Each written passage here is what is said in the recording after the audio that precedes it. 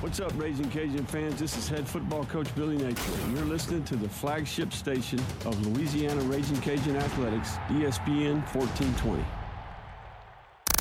Great Scott! The Great Scott Show. And as they head into the final furlong, all of the other radio stations and radio hosts are left in the wake of a keen turn of speed by the Great Scott Show, the champion.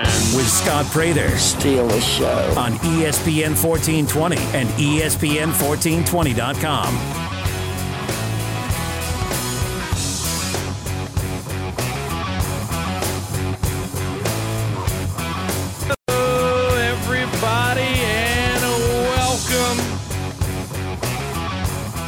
Into the Great Scott Show, the greatest sports callers open think tank. We've only got a few days left in the year of our Lord 2020. And joining me this morning on a Tuesday, because we didn't have a show on Thursday last week. We don't have one this week with the winter holiday breaks we're getting. So he's joining me today from parts unknown, not in the studio, but on the air and in our hearts. Norman Locke is in the house. Good morning, Norm. What's up? Good morning, Scott. Oh, it's a good morning. Did you drink some coffee this morning? What do you drink, or what do you do to start yourself when you have to get up really early? I'm a tea drinker. I'm not so much a coffee drinker, but I do enjoy a nice hot cup of tea. Oh, tea is awful. It is awful, but coffee's worse. Coffee's worse to me. You know what? I don't drink coffee either. I just drink a lot of Diet Dew, which I'm sure is terrible for me. But at this point, I've probably got more of it inside of me than blood. I don't know.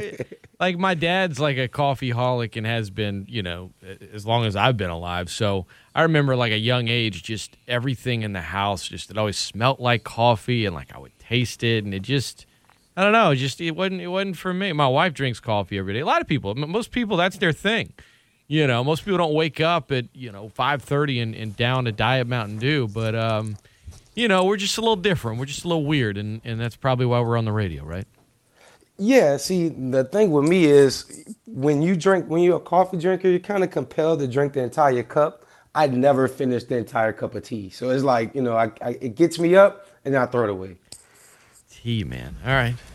I don't know. It just, whatever works for everybody out there. Just do your thing. Good morning, everybody. Welcome into the show. Norman Locke in the house, and we got a lot to dig into, man. Since the last time we chatted, lots going down, and we usually tackle the NFL quite a bit. So let's start there, Norm, because Week 16 wrapped up last night. Josh Allen throws 4 touchdowns. He is, he's just playing at such a high level. And I remember when Buffalo, a couple of things on Buffalo. They're having a moment right now, Norm, and I think regardless of what the Bills do in the postseason, even if they're one and done, which I'm not expecting, but that doesn't mean that even though everyone's going to take it as an opportunity to pile on or something, that doesn't change the fact that they've made some good decisions because, Sean McDermott got criticized the year that they could have taken a quarterback when they had a lot of good ones in the class, but traded back in the draft and took Tre'Davious White, who, by the way, is really good. And they criticized him because McDermott's like, look, I just got there and I knew defense better. I wasn't comfortable taking a quarterback yet. People ripped on him for that. A lot of folks were critical of the Josh Allen pick.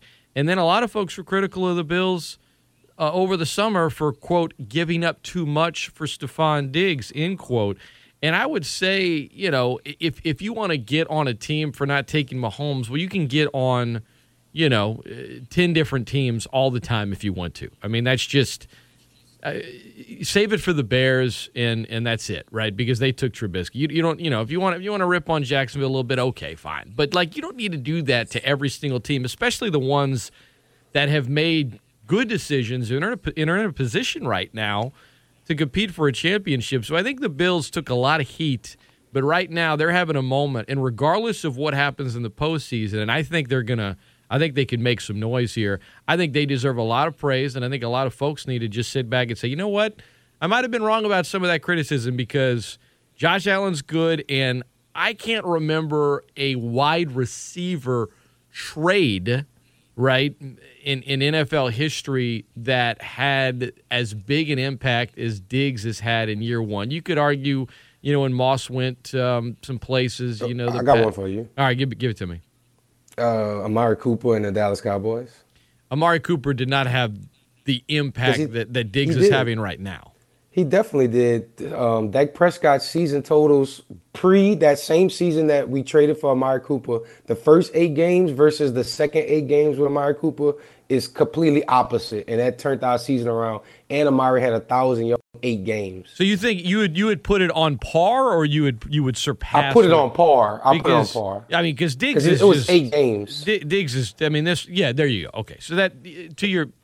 I will give you that. And we traded a first-round pick also, and Raiders fans was, laughing at Cowboys fans because Amari Cooper had just had a down year, and then now it's been 2 seasons, 2 or 3 seasons of 1,000 yards plus since we traded the first-round pick to Oakland, and Oakland hasn't had a 1,000-yard receiver yet. John Gruden has a worse record in his first 3 seasons than Tom Cable did as coach of the Raiders. So folks, Spy-Wider 390.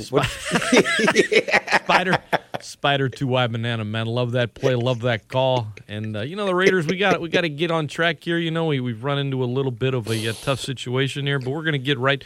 So, but for Diggs, I think when you look at the entire season, and Cooper, look, let's be honest. I mean, the Dallas Cowboys, good or bad, they're going to have a major spotlight on them. For the Bills, I mean, you got to be really good to have a spotlight on you. So, for Diggs to kind of get the recognition he's getting and all of the picks that went over there in exchange for him, I think it's just been, the hats off to the. That's all I can say.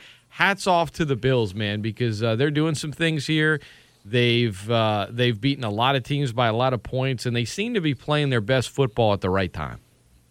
Nah, 100%. Like what it was like 3 weeks ago, we went through the NFL team schedules to see which team beat the most winning record teams, and it's the Bills, and they keep winning. And I'm one of those people that was highly critical of Josh Allen, but as I went back and I looked, each year he's improved his passing rating. That's from college to the pros. So he is progressing as a passer. When you have a rookie quarterback, the best thing you do is you give him an elite receiver, and that's exactly what the Bills did, and it's turning out well. That's what Arizona did with Kyler Murray. That's what the Dallas Cowboys did with Amari Cooper. That's what Patrick Mahomes and Tyreek Hill. If you give your rookie quarterback an elite wide receiver, you're going to be able to tell quicker than later if he's good enough to be your franchise quarterback. The one of our listeners, Jay, checks in terms of impact. He mentions Terrell Owens' trade to Philadelphia back in 2004. That was a big one. They did get to the Super Bowl that year, and when you look at the other, the number 2 option that year for Philly was either Todd Pinkston or Freddie Mitchell.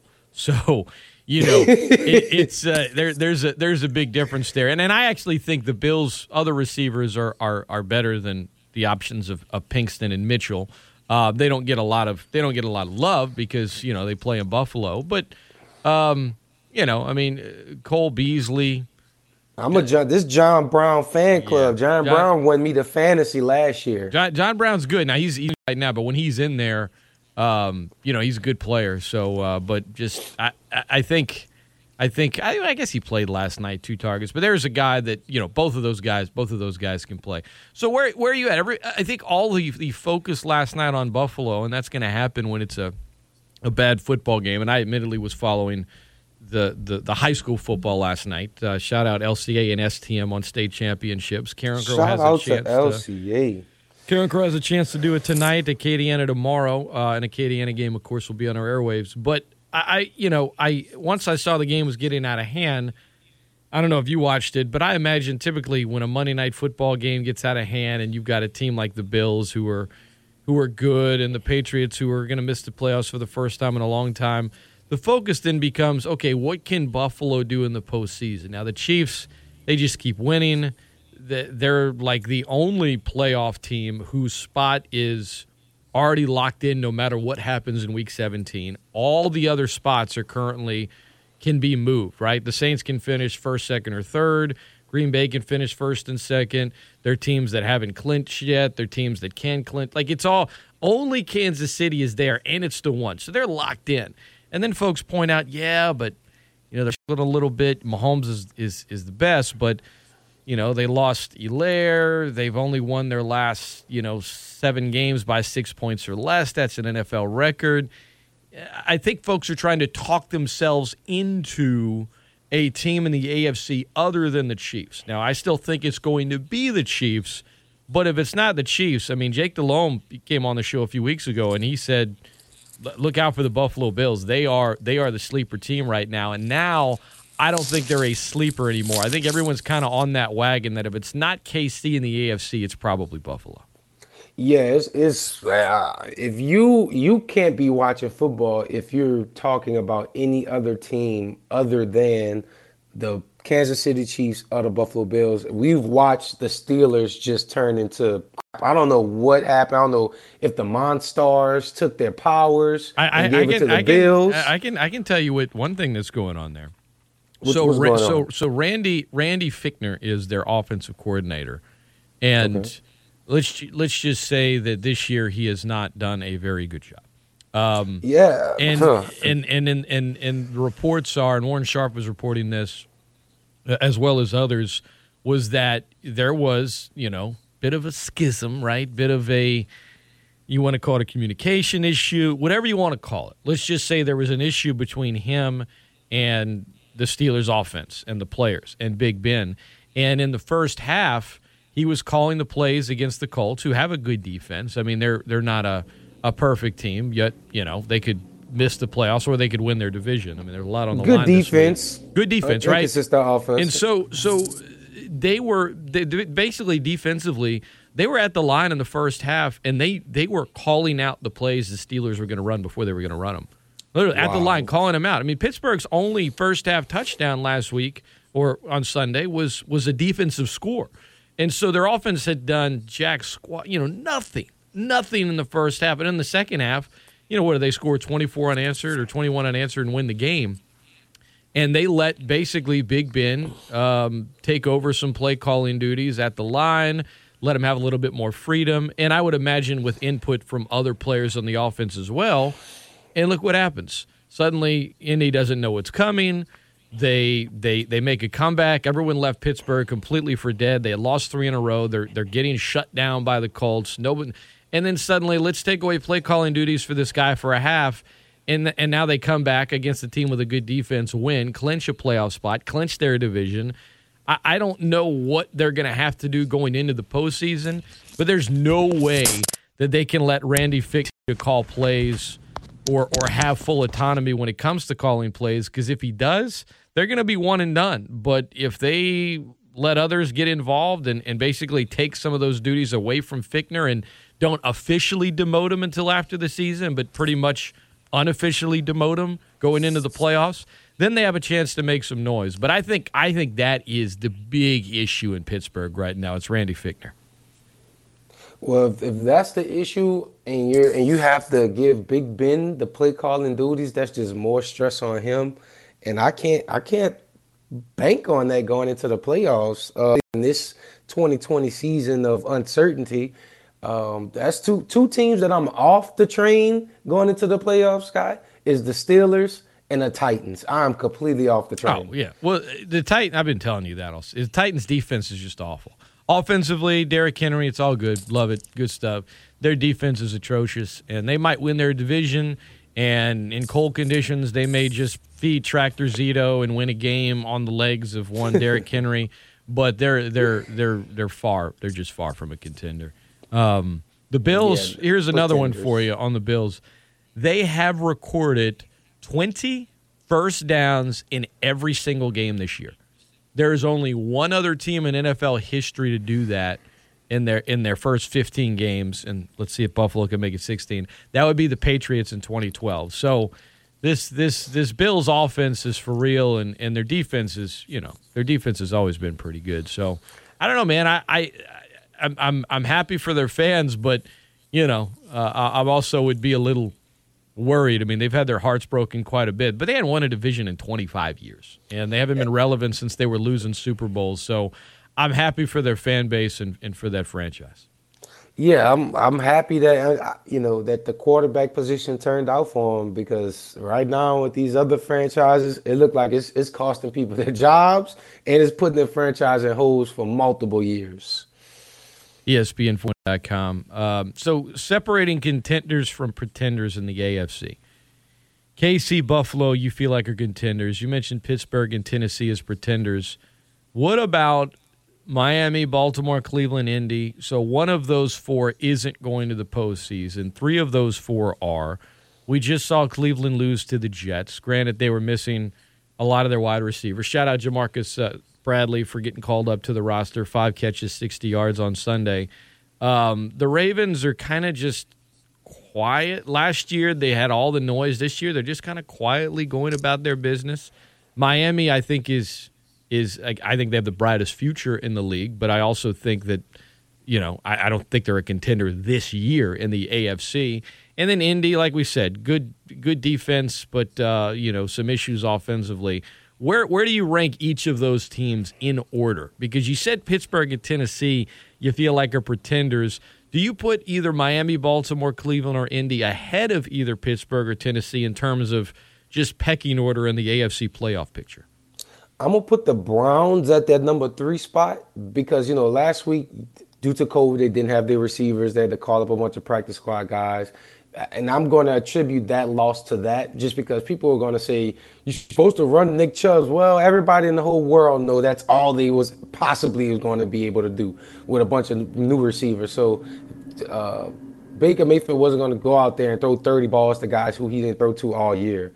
So I'm going to give the Browns a little benefit of the doubt, and I'm going to put the Browns at that 3 seat on a believable contender scale. Then I'm going to put the Steelers under those Browns, even though I don't believe in them. And then after that, it gets a little spooky for me. I'm going to say the Ravens make the playoffs. I don't know if they need help. I don't know if they control their own destiny. But I would like to see the Ravens make the playoffs because, again, the Colts, their offense is funky. I don't think they deserve to make the playoffs. And then who's left? It was Browns, Steelers, and then you got the Dolphins. The Dolphins. I just watched the Oakland Raiders. Vegas. Vegas Raiders. I'm on my John. It's hard. It's hard to get used to. It's hard to get used to. So I just watched Nelson Aguilar help me lose my fantasy championship by 55 points on the 2 best cornerback tandems in the league. So I got to put him in the pretender list, not Nick Aguilar. I can't. You put 155 up on Byron Jones and Xavier Howard. I don't know. That means I can see elite receivers doing it to you. I got to get the Dolphins out of there. So the Bills and I can't put the Browns at 3, man. I mean, we watched them lose to Baltimore. This game on Sunday for Cleveland is such a big moment for them because, since they got their franchise back, if you want to go to their history pre-going to Baltimore and then, becoming the Browns again, really, historically, they're a really old franchise, but technically their current franchise has only been around since 99 in terms of how it's constructed. And they've only been to the playoffs one time, and they lost. They have been the little brother to the Pittsburghs. I mean, the Steelers have just beat them up and thrown them around constantly like it's nobody's business over the years. Now, Pittsburgh on Sunday, who has a chance to clinch the 2 seed, granted they need help, but Buffalo, they would have to lose and Pittsburgh would have to win. But guess what? Buffalo's playing the Dolphins, who have to win to get into the playoffs, guarantee themselves. They could still get in with some help if they lose.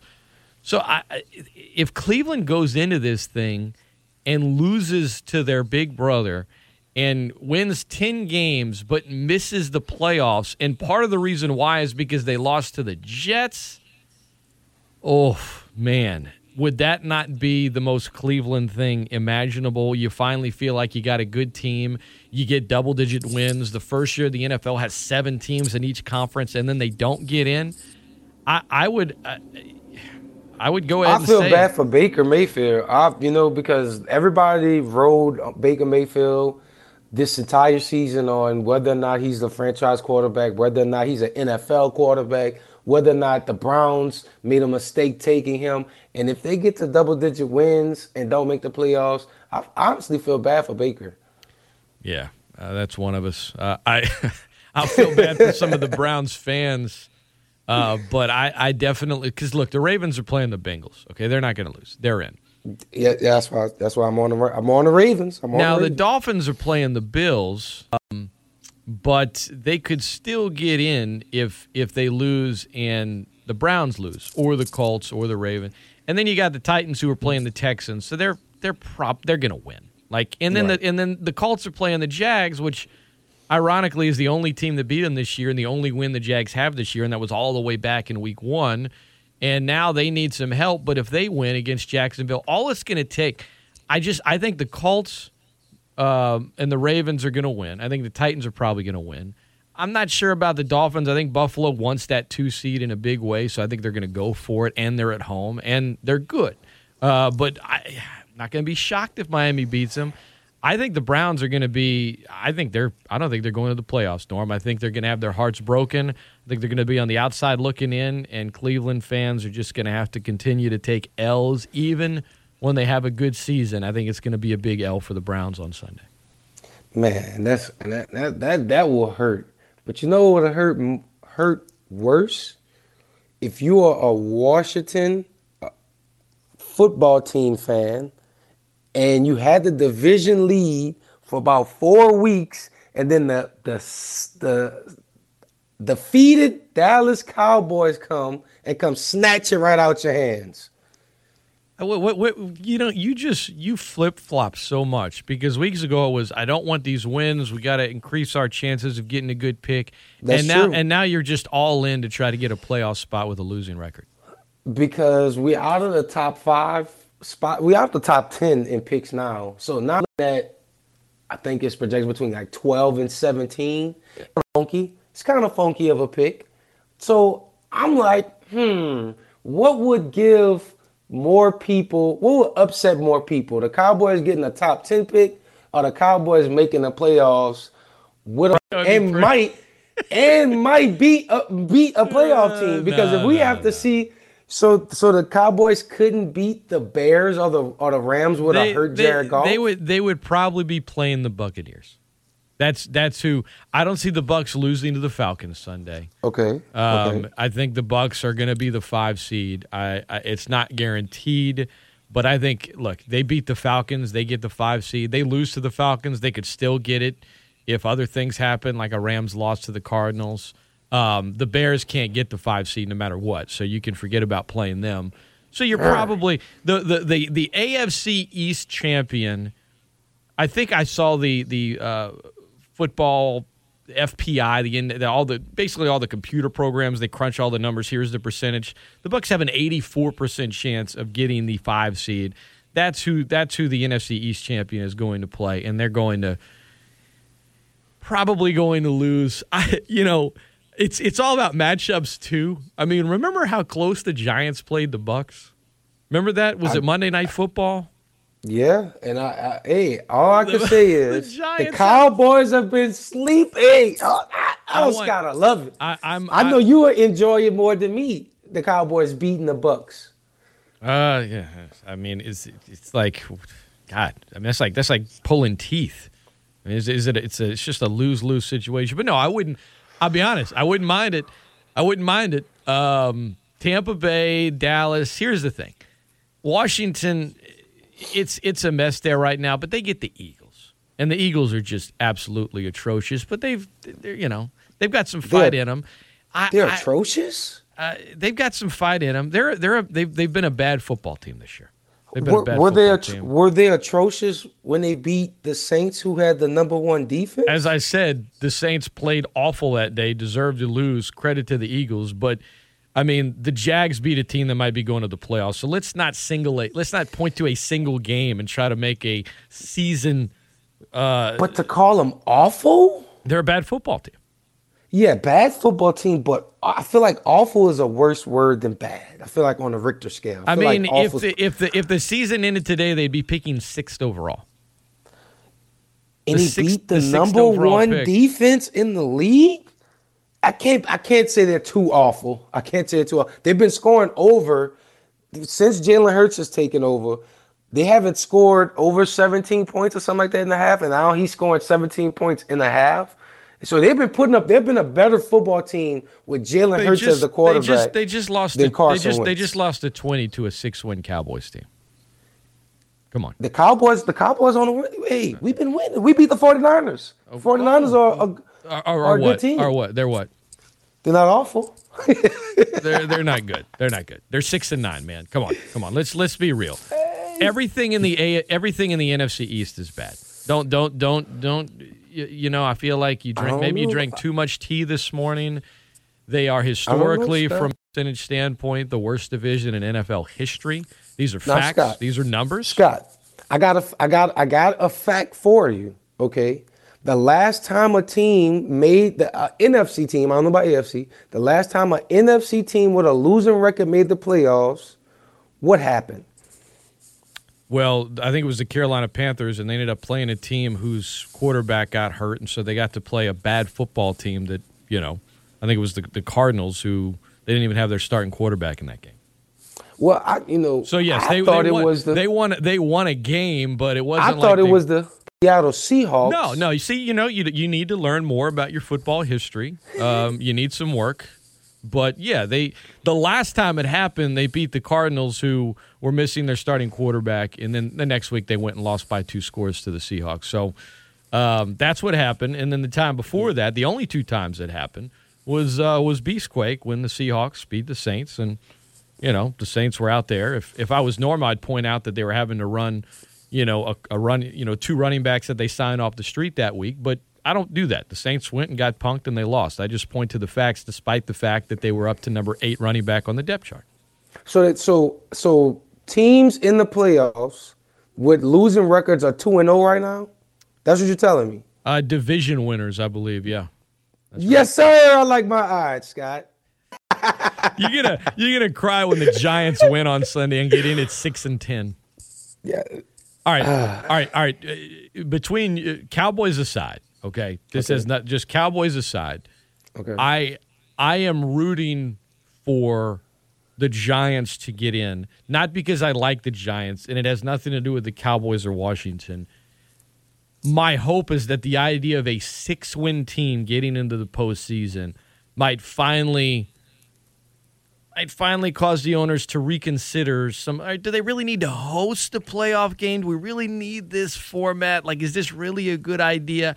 I'm just rooting for the worst case scenario for the league, and I think a 6-win Giants team, while a 7-win team isn't great, a 6-win team, that's even worse. I mean, 6-10 in the playoffs, oh my God. 10 losses and you're hosting a playoff game. Meanwhile, there's going to be a 10-win team in the AFC that doesn't get in. Possibly an 11-win team that doesn't get in. That's going to be a really bad look for the team. If you've got one team that won 5 more games than another team and they're sitting at home, meanwhile a team that lost 10 games is hosting a playoff game. So that's why I'm rooting for it. Well, in the words of Hassan Whiteside, it's a cold world. You better bundle up, Scott, because it's not happening. It's probably not going to happen, but that's what I'm rooting for. I didn't say I think it was going to happen, but that's what I'm rooting for. That's what I'm rooting for. I can't. Who do the Giants play? They play the Eagles. Okay, yeah, I'm not. I can't. Yeah, the Eagles are bad. Yeah. I mean, did the Jets? As my friend Brad points, did the Jets beat a pair of 10-win teams? Yes. Are they awful? They're worse than awful. Okay. All right. Thank you. They're worse than awful. Thank you. ESPN1420 and .com. All right, we're gonna look at the NFC playoff picture when we come back. Separate contenders from pretenders. Now, most of this year, I've looked at 3 to 4 teams in the NFC as contenders. It's weird. I think in the NFC, I don't think any of the teams are as good as Kansas City or Buffalo, but I also think you can make a strong case for 3 to 4 teams if, based on matchups, getting to the Super Bowl. Some more than others, but I think there are a few more contenders in the NFC, not because they're necessarily better than the top of the AFC, but their strengths are really, really good, and they each have a weakness that if they lose in the playoffs, I think we all know the reason why they're going to lose. We'll get into that next. Norm and I will disagree, of course, because we usually do. Don't go anywhere. It's the Great Scott Show, ESPN 1420, ESPN1420.com, and the ESPN 1420 app. We're right back after this.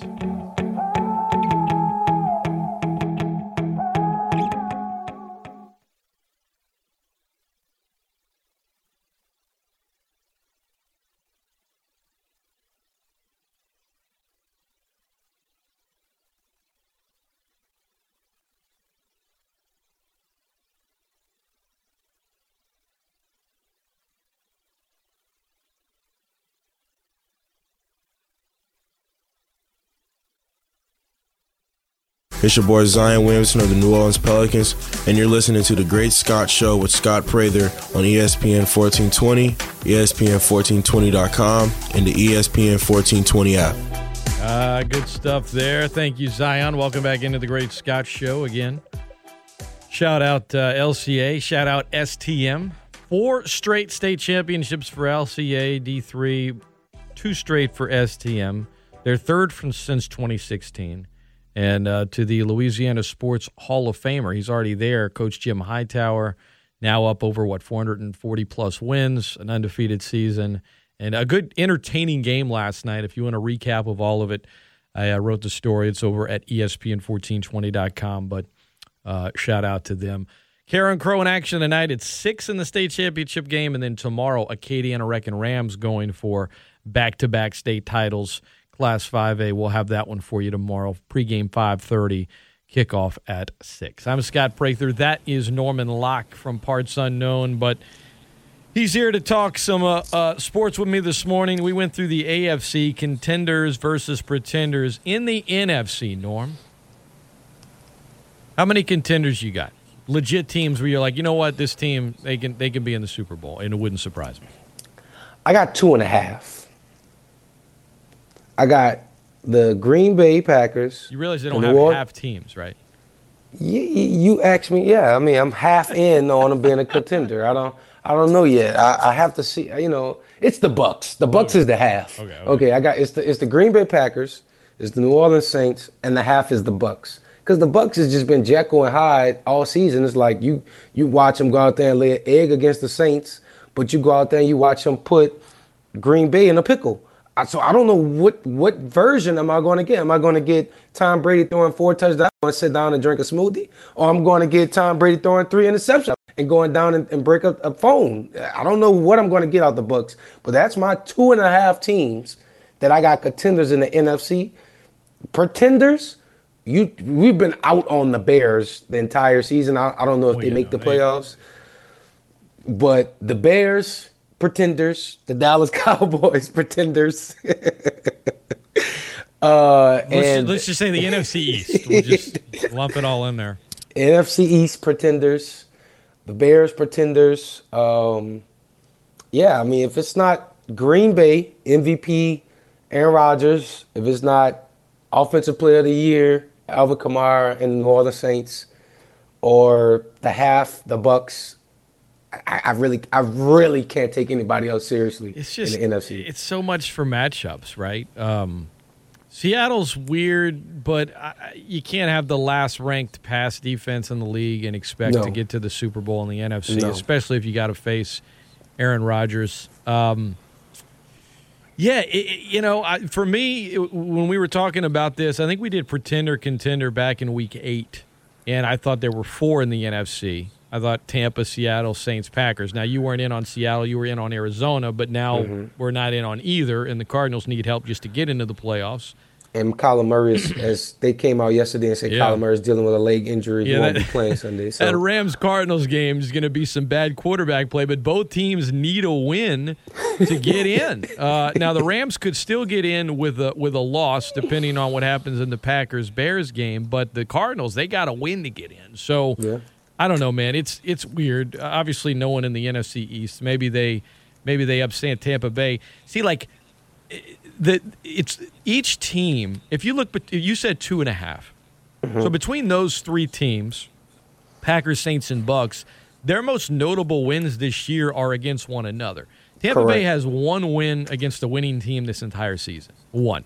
And that's their win against Green Bay. And it was impressive. Outside of that, they've played good. They've had their moments, but like beating the Falcons by a few, beating the Lions by a bunch, beating the Giants by 2, it's not keep that same energy, Scott. Keep that same energy. You play the teams that are on your schedule.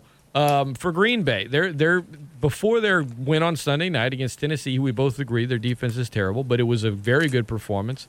Their best win is back in Week 3 against the Saints. For the Saints, their best 2 performances this year are against the Tampa Bay Buccaneers.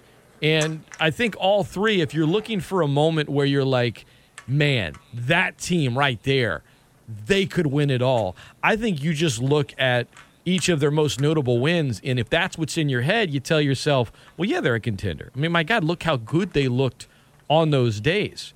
The problem is those teams haven't looked like that in all the games. Their weaknesses have showed up. I mean, Green Bay, I maintain, regardless of what you saw on Sunday night, they are a team that is built like a dome team playing outdoors. I mean, if Green Bay ends up losing a hold of the 1 seed, let's say they lose to the Bears and the Saints get it, Aaron Rodgers in the Superdome without a crowd or much of a crowd, I think he's more potent in that offense than he is in the pouring down in just when it's freezing.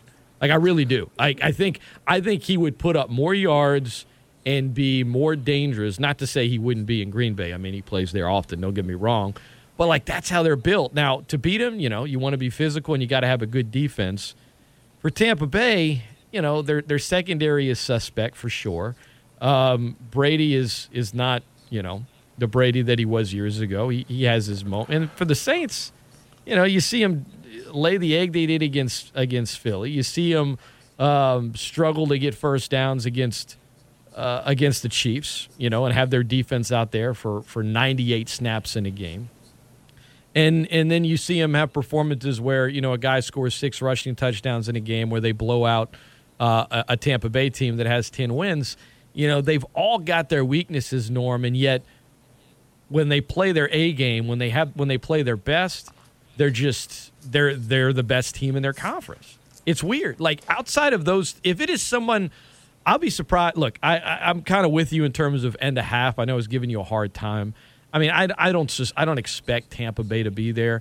If it's not Green Bay or New Orleans, I should say I'd be surprised, and yet I wouldn't be surprised if either of those teams lose their first game in the playoffs, because it only takes one bad performance and then boom, you're out, go home. And the interior of that Saints offensive line, I know they had a good game on Sunday, but I'm not trusting those guards to go out and play elite football this postseason, not when they have all season long, and you better protect Drew Brees if you want to have a shot to win it all this year. So the NFC it's dicey, man. There's going to be some weird playoff scores in the NFC and some weird games where you're like, how did that team just win that game? And after saying all that, Norm, I still think it's probably going to be Green Bay or New Orleans. I know that's kind of contradicting what I just said, but it's hard. I put it this way. I don't bet too often on sports, but I wouldn't bet any money on an NFC playoff game. I wouldn't.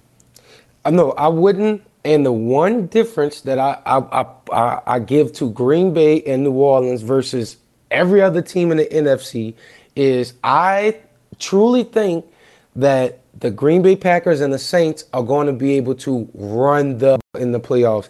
I don't trust the Tampa Bay Buccaneers running the football if they need to. If your quarterback isn't having a good game, or you gotta sometimes put that game manager hat on and just run the football and play defense, I don't think the Bucs can do that. I don't think the Bucs can give Jones 20 carries and put the game in his hands.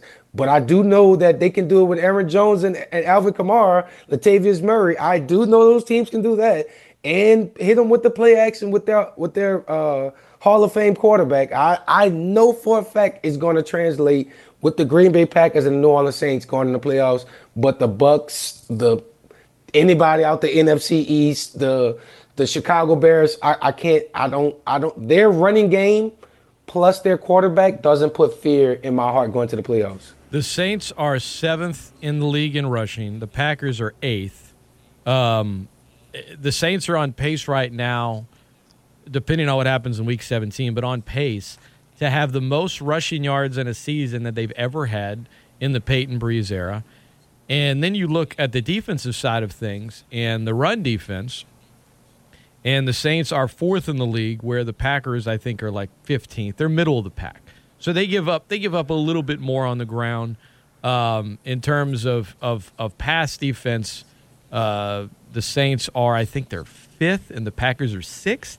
So the point is, if they play one another in an NFC title game, regardless if it's in the Superdome or Lambeau Field, the national headlines are going to be going in. It's going to be Rodgers and Breeze. It's going to be the quarterbacks. Right. It's the NFL. But you're right, Norm. It's going to be about, and I think in this postseason, really it's going to be about controlling the clock and running the football, man, because running the football. I think the Packers give up about 113 rushing yards on the ground a game. Saints give up 95. They're pretty good in run defense. I think they're 4th, but I mentioned the Packers. But overall, both teams' defenses are statistically good this year, and both teams have proven all year, despite the fact that maybe the perception is, man, they love to air it out and this and that. And look, Rodgers can sling it as good as anybody ever. But these teams, I think, are 12-3 and 11-4. And one of the biggest, maybe the biggest reason why is their ability to run the football effectively. And if they do it in the postseason, it's going to be one of those two teams in the Super Bowl. And both of their running backs have pass-catching abilities. That's another thing that, those two running backs with Jones and Alvin Kamara have over any other running back in the NFC right now. I don't know Jones's passing stats offhand, but I know he's up there. And this is his second season of doing it consecutively. Yeah. So it isn't like he's having a fluke season. He has 43 catches this year, which, you get close to 50 as a running back. That's pretty dang good. And then Jamal Williams, the other running back on their team, I think has 31. So between the two of them, they like to get their running backs involved in the passing game. I don't want to side with Greg Larner, but if it came down to the Packers versus the Saints, last time Devontae Adams didn't play, if I'm not mistaken, he's been on a terror for the last couple games. I don't know if I can honestly, even objectively, think the Saints can have a chance if he plays. I'm based on the last game. A lot of weeks have passed from that first matchup of Green Bay and the Saints. I think both teams are definitely in a better place than they were when they played then, defensively. But defensively, man, you might not. I can't sit here and argue against it. Because if you want me, y'all have. It's not y'all. It's the Saints. I'm sorry. The Saints have gotten. The Saints have. I could have sworn I saw you play quarterback a couple times. But the Saints have like you said, they have a three-headed rushing attack. They got Taysom Hill, they got Latavius Murray, they got Alvin Kamara. Could that keep Aaron Rodgers off the field? What I saw last game from the Saints, honestly, is what I want from the Saints going forward. Like, limit Drew Brees' touches, dial back that offense, because Mike Thomas is going to come off IR, but obviously, he hasn't been healthy all season. So him coming off IR, I don't have big hopes. To me, that's the biggest wild card for the Saints this postseason, honestly. It's Michael Thomas. Sean Payton said when they put him on IR, we're planning on bringing him back for the playoffs. If we were in a situation of when to get in, we would just play him. But the only way this ankle's going to heal is if we just put him down. Now, he's saying that. He could go out in the first playoff game and it could flare up, and he could be done after a quarter. He could be done after a play. If it's the Michael Thomas that, is at his best, I mean, him and Drew Brees have played, half a quarter together this season? That's it. If that. Yeah, a half a quarter or one quarter, one game, the first game of the season where he had like 3 catches, right? That's it. Right. That's the only time that I think they played this year. And, outside of that, if that's just a big wild card to me because obviously it changes the entire Saints passing game, or it opens it up quite a bit more. And if you have Michael Thomas close to his best come playoff time, I think suddenly the Saints offense you add a guy that caught 149 passes in a season once. It changes a lot. He comes back, he's hurt, or he's not himself, or he can't go, or he misses time. Then you kind of get what you've seen lately, which is, you know what? They can put together some drives, but you could also have a situation where you have a couple of 3-and-outs and suddenly you're struggling like you did in the Kansas City game. So I think Thomas, to me, is the biggest wild card for the Saints heading into the postseason in terms of what you're going to get out of him. And I know best case scenario, and that's what optimistic fans like to look at, oh, he'll be back. He'll be great. It'll be fine. No one knows. No one has any idea. Sean Payton doesn't know. Michael Thomas doesn't know. So for anyone like it's going to be one or the other, we don't know, and that's why I think it's the biggest wild card for the Saints. What's the biggest wild card for Green Bay heading into the postseason? Green Bay, to me, is staying consistent on defense. I think their pass rush kind of disappears a lot, but the one thing that the Green Bay has that is consistent, and Greg's not. It's the refs. The refs have consistently helped the Green Bay Packers for the last 10 years. It's statistical. It's historical. I don't know what to put my finger on. I was watching the game yesterday, and I saw some phantom calls. I hate to say it, bro, but I got to call a spade a spade. The refs always help the Green Bay Packers. In terms of first down by penalty, over the last 10 years, I mean, Green Bay is number one, and it's not even close. It's not actually. Close. That's what I'm like. It's not even close. We're not making it up, Greg. We're not. It's not even close. Now, some of that is you got Aaron Rodgers who will just sling it up there. Some of those is him drawing a team offside. Some of those is Aaron Rodgers just getting the benefit of the doubt because he's an MVP and former MVP. But the stats are the stats, and it's one thing when you're in first place in a category by okay, you're slightly above that. It's another thing when you are like miles away from second place, which I think is Baltimore, and then third place is like way far away. Over the last 10 years. That's not just, oh man, he's really good. It's a combination of he's really good and they are getting the benefit of the doubt a lot. And I wrote it down. I don't have my notebook next to me, but I watched 3 calls get called in the favor of Green Bay. That was just absurd. I'm sitting there, I don't see Greg on the timeline talking about this one. That's all I gotta say. We will, but the stats show that they're going to get some help this playoff run. He likes to point out when something goes against him, like it happened, and it's like, it's a good call, man. It's a good call. Yeah. But what is it? Is it the G? Is it the G on the side of the helmet? What is it? I think it's because they don't have an owner, so they don't have one specific person that they can just hate or go to since and I think that's what it is. It's they don't have an owner, so it's you can't be oh, Jerry Jones is paying the refs off. Why would you can't say the city of Green Bay is paying the refs off, the citizens. Yeah, I don't get it, man. I don't get it. It is what it is. Now, with with Tampa Bay though, the only recipe that I can see them being successful is if Tom Brady just hits this magical switch in the playoffs. I've seen Antonio Brown get 2 consecutive touchdowns in the past 2 weeks.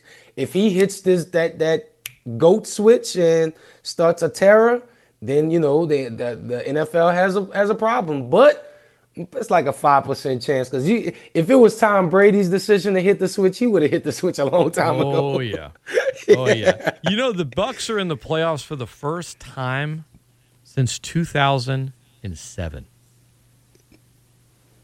That's everyone talks about. The Browns hadn't been since 2002 and all that. It's the first time. You know who their starting quarterback in the playoffs was that year? 2007. Now they had different starting quarterbacks that season. You know who started the playoff game for him? Mike Glennon? No. I don't think Glennon was. This is 13 years Johnson? ago, Norm. That's what I'm trying to think. Like Jeff 07. Garcia. That's my guy.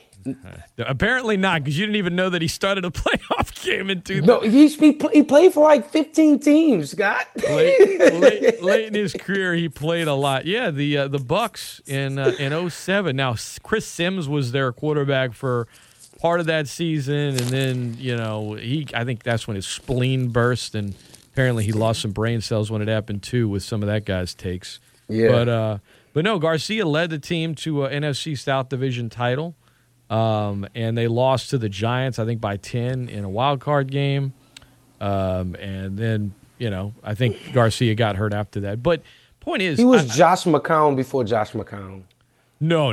Garcia was much better than Josh McCown. No, but I'm saying in the sense of that traveler quarterback. That guy was a 4-time Pro Bowler, and he made his way through the CFL and played really good for the Niners back in the early 2000s. But I mean, McCown was a starter, but he was never no one was ever like, that guy's a Pro Bowler. So Jeff Garcia or Larry Fitzgerald? I mean, not Larry Fitzgerald, Larry Fitz. Wait, what? Jeff Garcia or Fitzmagic? Oh, Garcia by a mile. In terms of at his best, and I'm not a Garcia fan. I mean, he was on the Niners, and I was so sick of them constantly having a good quarterback for like 30 years. But no, when Garcia was playing his best football, he was when he was with the Niners in late 90s, early 2000s, that guy was a Pro Bowler, and not like an eighth alternate. I mean, a legit Pro Bowler. So late in his career, he was just a guy hanging on, trying to do something. But he took over for McNabb when he got hurt in 2006 with the Eagles, got into the playoffs. I watched him take the Saints to the limit. Saints beat the Eagles in the playoffs that year, but Garcia was good. The next year, he led Tampa to the last time they were in the playoffs. So he was a good player. He, but I think the fact that the Bucks haven't been to the playoffs in 13 years until this year, no one thinks about Tampa like that.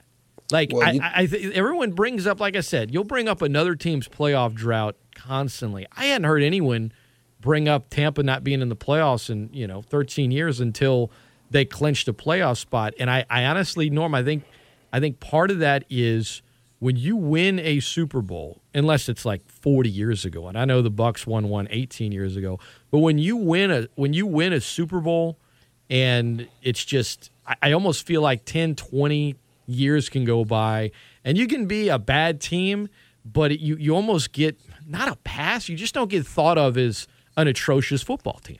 Whereas the Browns, if the Browns had won a Super Bowl in like 2003, but had been like pretty lousy ever since then, no one is constantly, perpetually bringing up the bad luck and how crappy the Browns are all the time, right? Yeah, it's kind of like a reset button, like you say. It's kind of like you get a couple quarterbacks, you get a couple bad seasons, couple bad picks. It's a reset button, like the Ravens. They won in 2000, and then wasn't. They were pretty good. It wasn't bad. Yeah, I was about to say they wasn't bad, but they went to the playoffs.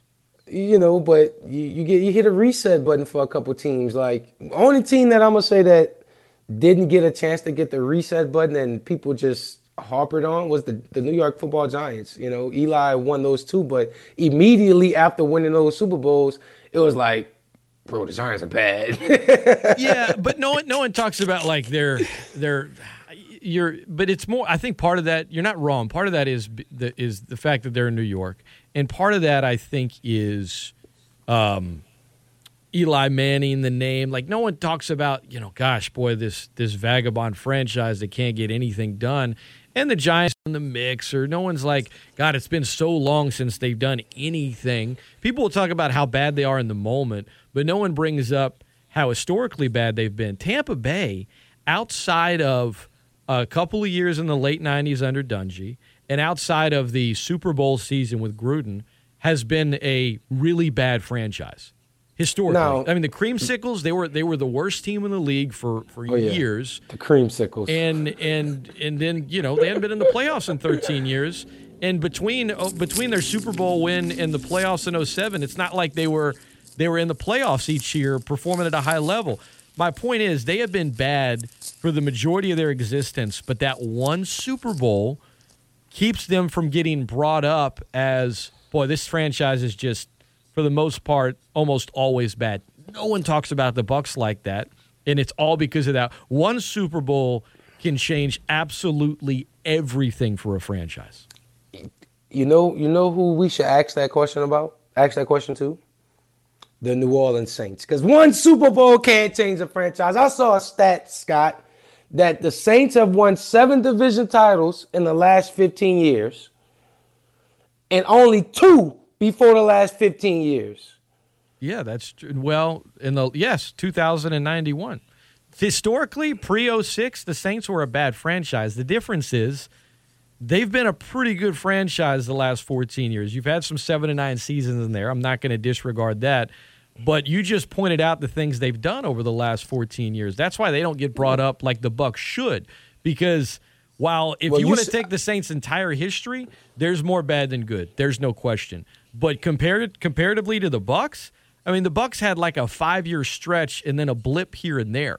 They never had a decade plus where you're like, boy, they're still a team to factor in. They're still a team you might not want to mess with. There's still this, there's still that. That's the difference, right? That's why you said a 5-year stretch, right?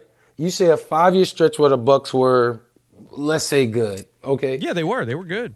Okay, in the 15-year stretch of the Saints being good, how many of those 15 years do you say the Saints were?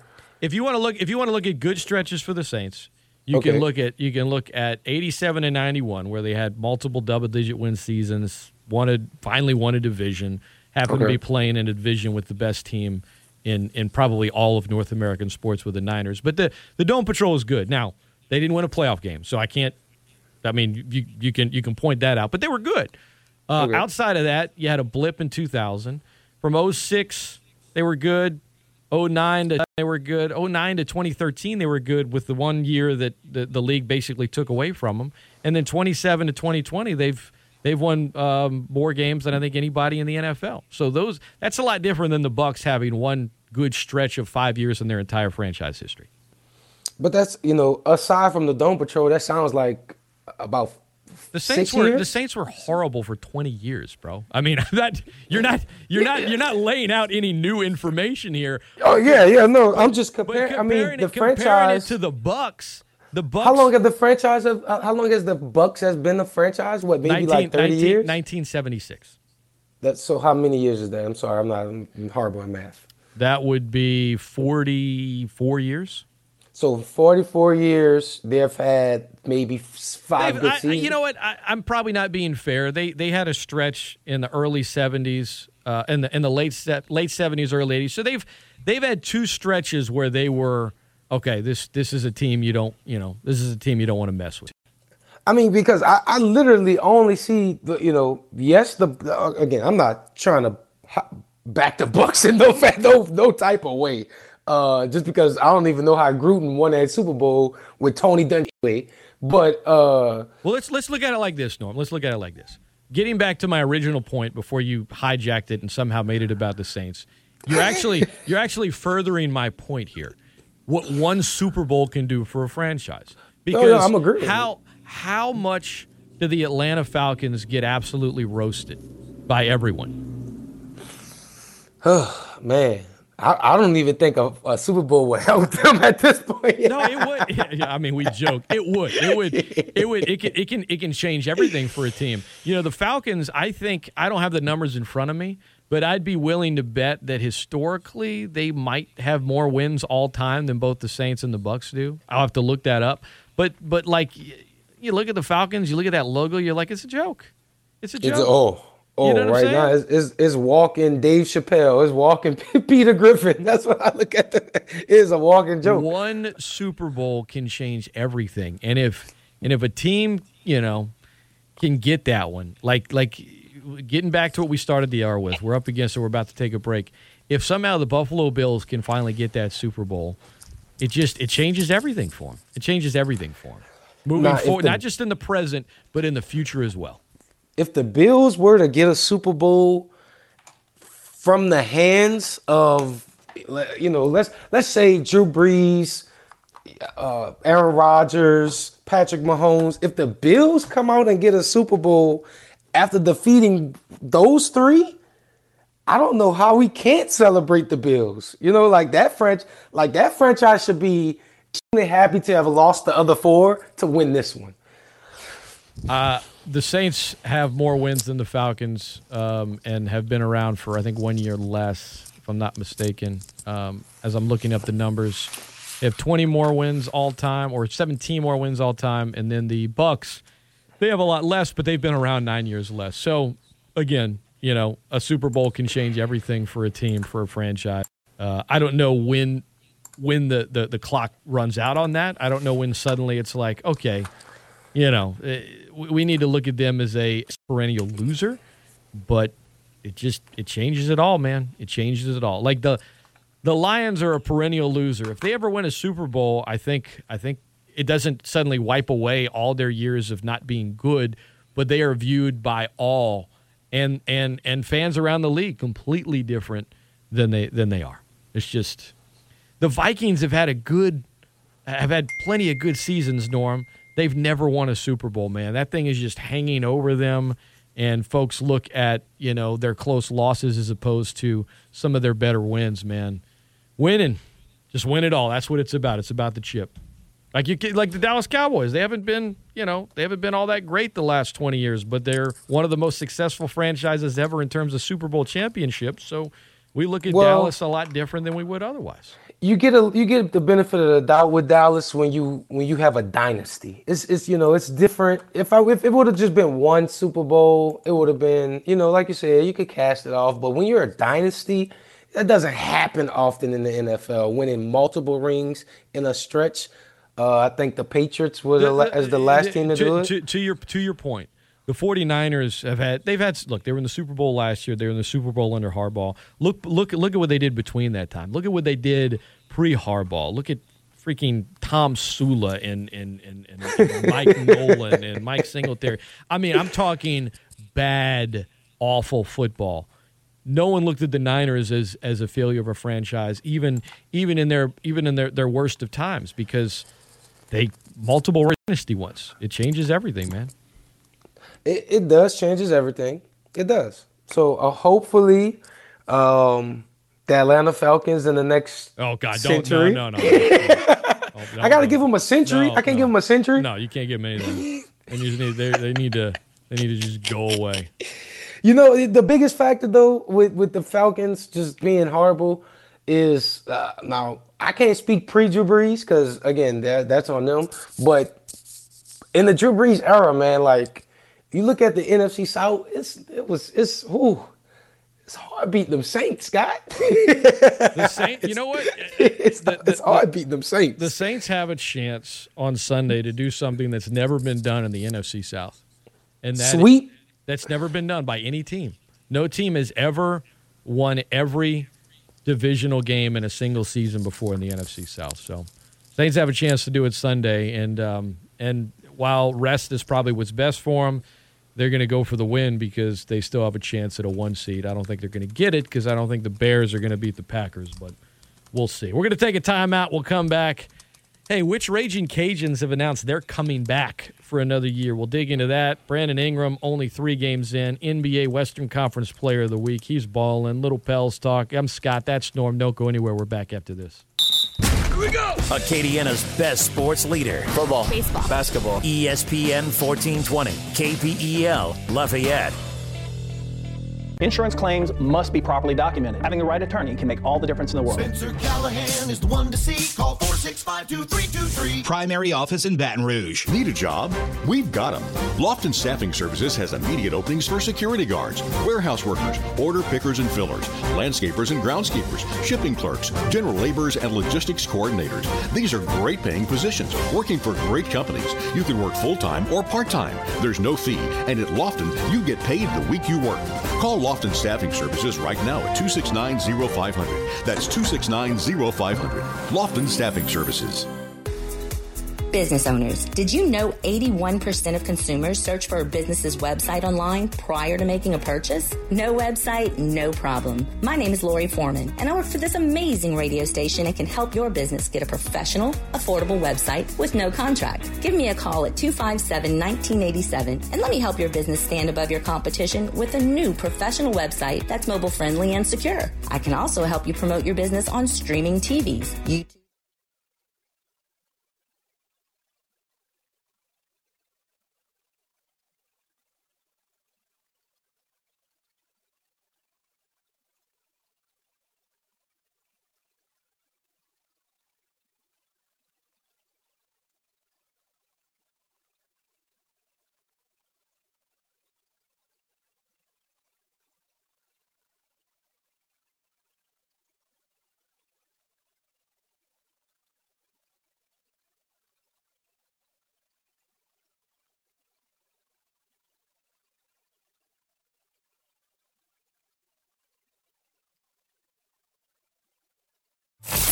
He thinks Drew Brees should run for president, with Zion Williamson as his running mate. I vote yes. It's the Great Scott Show with Scott Prather on ESPN 1420 and ESPN1420.com.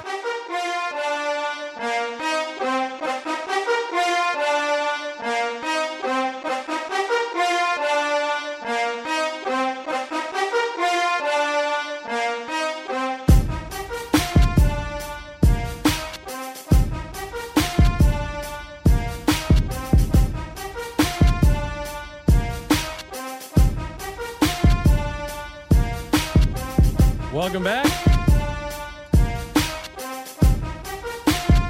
into the Great Scott Show, the Great Sports Callers Open Think Tank. Scott Prather hanging out with Norman Locke this morning.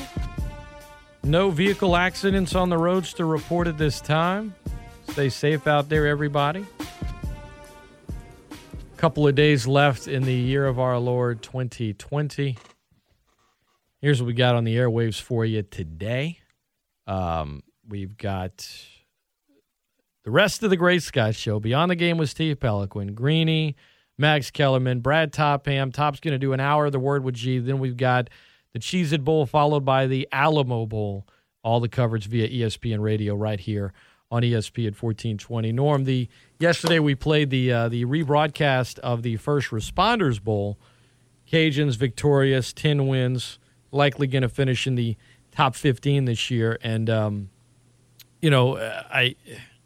all the talk of Coastal and them not wanting to play and then playing and losing and every other Sunbelt team winning. I mean, the way last weekend played out for Cajun fans after the disappointment began to wear off a little bit about not getting to play the conference championship game, for Cajun fans, the way last weekend played out was exactly the way that they hoped it would. Is that fair to say? Oh, Scott, I'm going to say that night I will forever hold dear in my heart at Cajun Nation. The amount of trolling that was going on, it was, Scott, I had 2 Christmases this year. I had 2 birthdays this year. When I saw everybody trolling, it made my shedding tears writing them tweets, Scott. While I was drinking Coastal Carolina tears, I was crying tears of joy. I was just putting out statistics, nothing other than that. Hey, and that's all we were doing. Cajuns get the win, and now, a lot of folks have been curious about who's coming back. Lorenzo McCaskill, Elijah Mitchell, we got to speak to them after the game via Zoom. Neither said whether or not they were. Both are seniors. And I don't think Eli is, because I think he can get drafted. And, I know he's a young father and he's a great player, and I think he can play at the next level. I don't have any inside information. He said, he's going to talk to his family about it and make a decision. Taylon Humphrey is coming back. Big sauce. I mean, this is a guy that barely ended up here in the first place. Came from FAU, ends up, he's a Texas kid, JUCO FAU, then ends up here, and now it's a whole nother year. And that guy, I'm telling you, you saw it as the season went on, a difference maker at nose guard, just an incredible athlete for a guy his size. Ken Marks, I mean, that guy was already a a guy that I think was a 5th or 6th year senior. He's coming back. We already knew Levi Lewis was coming back. So they got a lot of players that are starting to, Cameron Solomon is coming back. So some of these guys are starting to make these decisions. Chauncey Manac, there's another big one, right? A Georgia kid that is proven to be a difference maker. So I think so far, I don't know, how many of these guys are going to make the announcement today, but I think here over the next week or so, you're going to start to see exactly what the 2021 roster is going to look like. And, to have those kind of starting impact players already announced they're coming back, the expectations in 2021 are going to be just as high. The standard's been set, 11-3 last year, 10-1 this year. First time you got back-to-back double-digit win seasons. They're going for back-to-back-to-back next year. Coach Napier staying put, committed despite interest from programs like Auburn who, reportedly and folks I talked to wanted to have a little bit more control on the staff and things like that. And Billy's like, listen, we don't even need to talk anymore. I'm committed to the culture, staying put for now. And this program, I think, to play in network TV in a bowl game last Saturday, ranked 16th in the country with one loss all season to a team that prior to that hadn't lost a game. I think 10 years ago, Norm, everyone, if you would have said, look, a decade from now, UL's going to play in a bowl game on network TV, a bowl game that doesn't have a Sun Belt tie-in, but a Big Ten tie-in. They're going to play in a Big 12 tie-in. They're going to play in a bowl game on network TV. They're going to be ranked 16th in the country. And none of it's going to be a surprise. It's all going to be an expectation. That tells you about the legitimate, methodical build that Coach Napier, his staff, and this entire team has put together here in 3 years. Year 4, man, sky's the limit. Sky is the limit. Like you said, the job that Billy Napier did coming after, Coach Hud bringing us to our first bowl win and, cleaning up the program after the kind of like a little dark season after Hud. Hud's last year speaking. But, the Cajuns, like I said, these group of guys, the camaraderie, the adversity that they went through with this entire COVID season, my hats off is to Billy Napier and the entire staff, to the university, just because, dealing with COVID, everything had to be fluid each week. And the guys made it happen, even with, missing a lot of key players, even with getting one game canceled, even getting over the hump of, the Teal Chickens not wanting to play in the championship game. Hats off to these guys. They deserve it. They deserve this much needed rest. And they deserve to come back next season and open up that can right back up on the entire Sun Belt.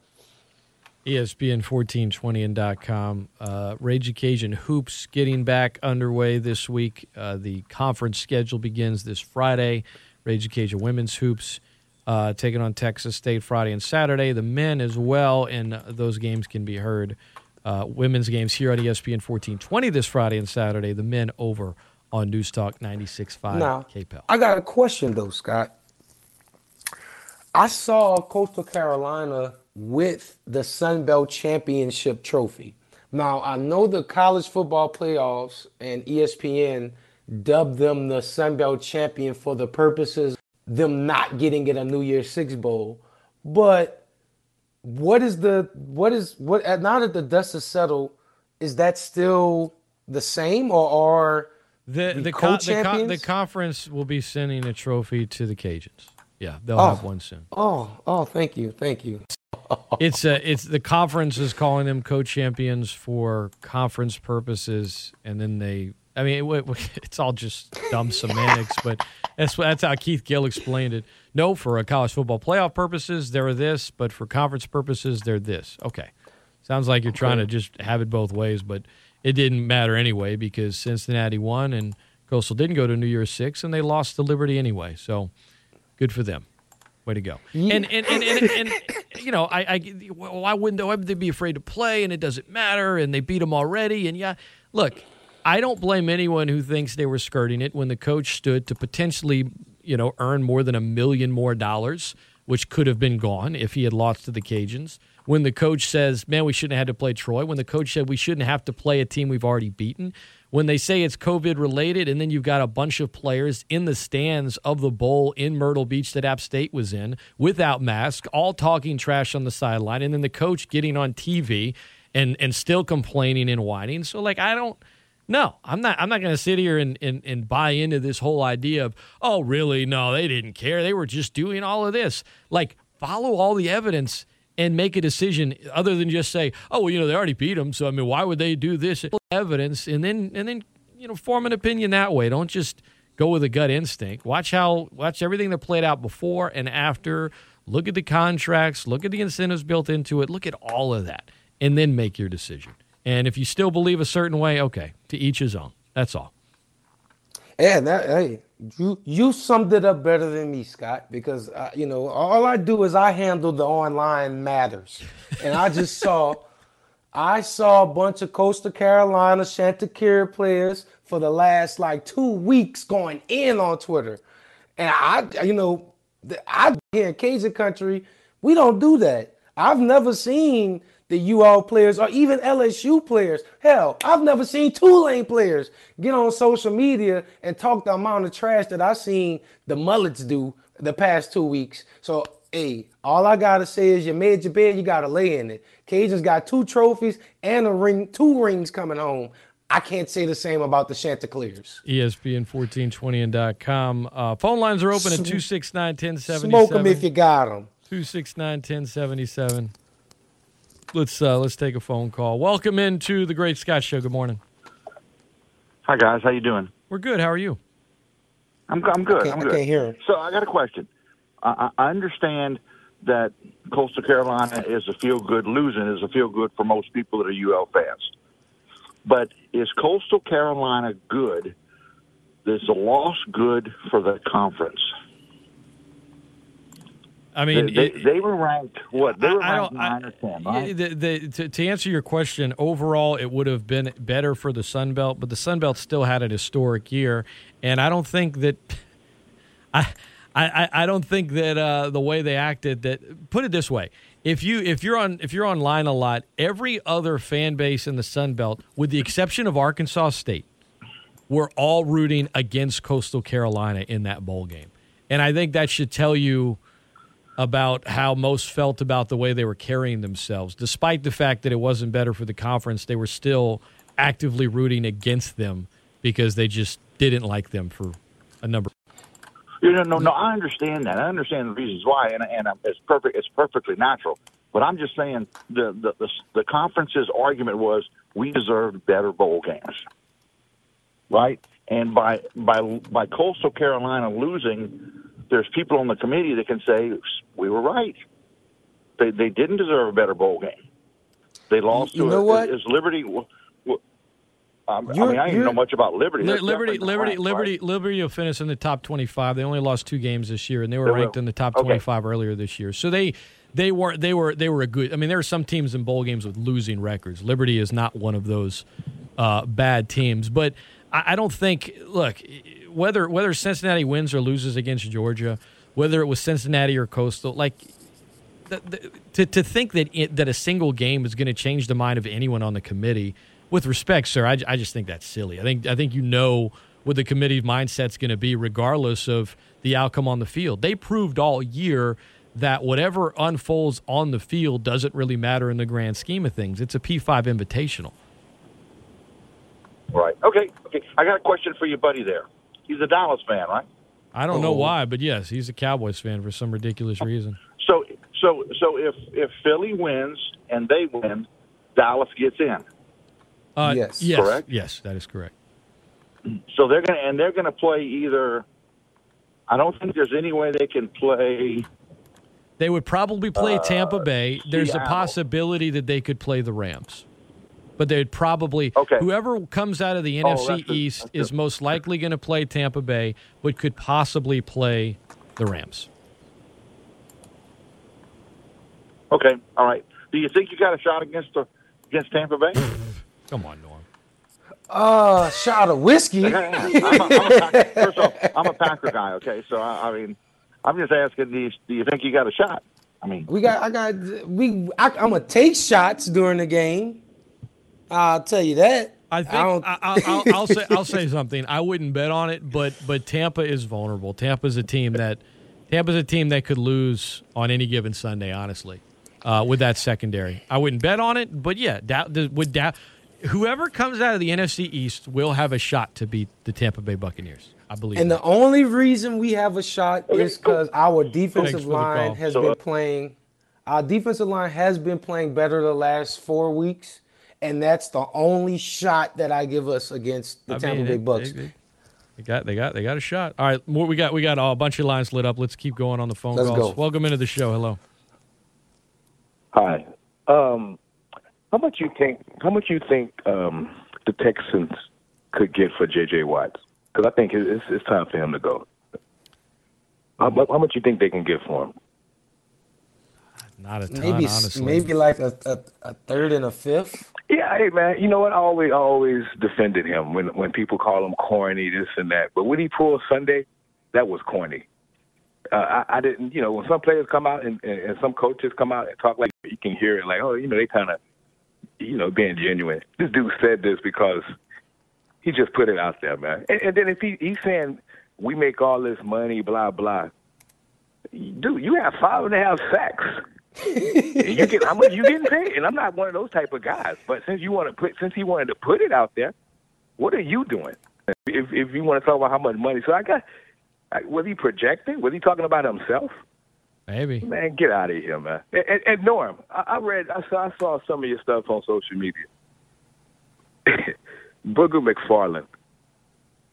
Come on, man. No. What Dwayne Haskins did, what Dwayne Haskins did. What shouldn't speak for no other player that's coming in this league. I think no, look, we could talk about it. I mean, the fact that Booger said specifically young black players are more interested in branding than competing. I think when you use they language and ignore other things and it's true of everybody. I mean, you're talking about IG and branding, like every football team uses it. It's not just the players; the teams all use it, and they encourage business. Yeah, like they encourage this. So I'll let you guys speak on it, but yes, I mean, I think I didn't like what Booger said either, but I'll let you guys speak on it. Yeah, this is what I don't like, Scott. And look, man, this is what I don't like. If I mess up, I mess up. I shouldn't. Oh, look, there they go another black dude again. But you know how you can't trust him. Wait, what? Man, that's Dwayne Haskins. He's an idiot. That'll make all the other black people an idiot. He's the dummy. And if you want to, this the whole idea is Dwayne Haskins shouldn't be this guy. He's making it bad for the rest of them. Man, that type of talk is foolish, man.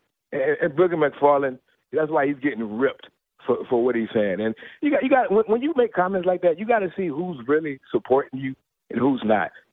Excuse me. And a lot of people that support him could care less about him on any other opinion that he might have or he might share. But like I said, man, I guess he just want to keep a job. That's a good way to keep a job by making comments like that. I guess I can understand in some sense what he's trying to say, but nah, man, you better talk to that man personally before you try to go in the airways because he's already getting smashed, rightfully so.